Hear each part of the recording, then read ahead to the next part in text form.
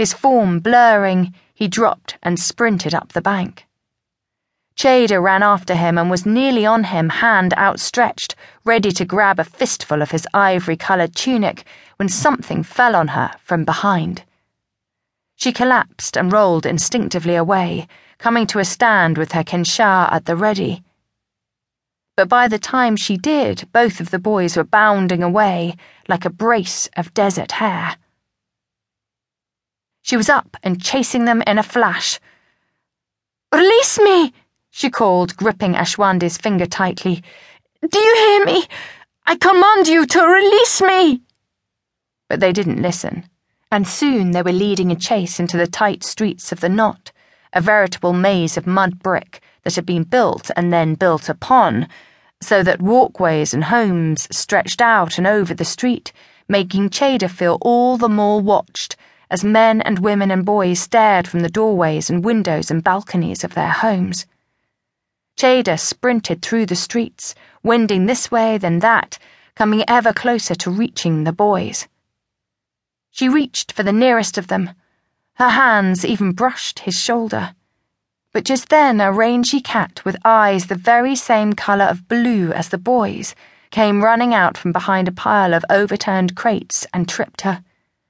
She fell hard onto the dirt as the boys ahead giggled. She got up again, her shoulders aching in pain, and followed them down an alley.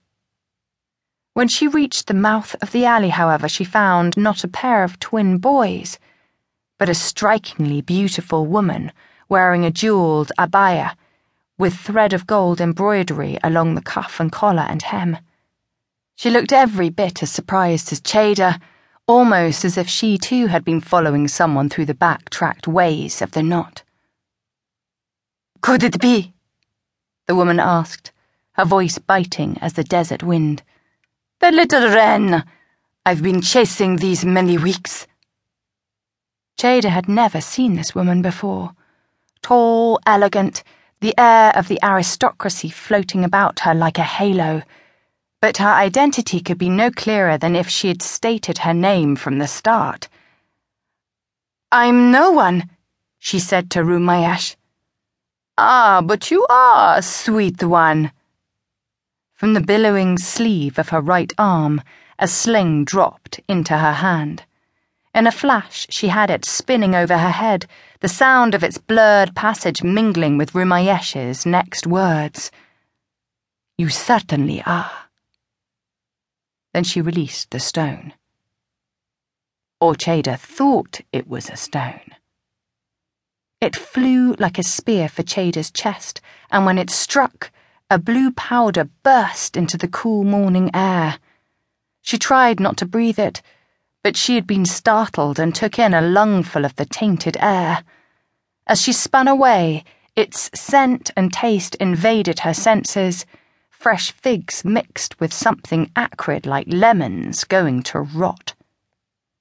Chayda turned to run, but she had not gone 5 strides before the ground tilted up and struck her like a maul. The world swam in her eyes as she managed, with great effort, to roll over.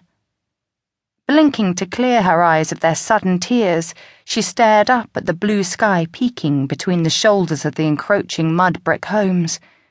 In the windows, old women and a smattering of children watched, but when they recognized the woman approaching Chayda, they ducked their heads back inside and shuttered their windows. Chayda's kinshar was gone, fallen in the dusty street 2 paces away, though it might as well have been 2 leagues for all her leaden limbs would obey her. She'd somehow managed to keep Ashwandi's finger, though. Its leather cord had surely prevented it from flying away like her knife. Her throat convulsed. Her tongue was numb, but she chanted while gripping the finger as tightly as her rapidly weakening muscles would allow. "Release me, Hidi. Release me, Makwo. Release me, Onondu." The only answer she received was the vision of the beautiful woman coming to stand over her, staring down with bright eyes and a wicked demon grin.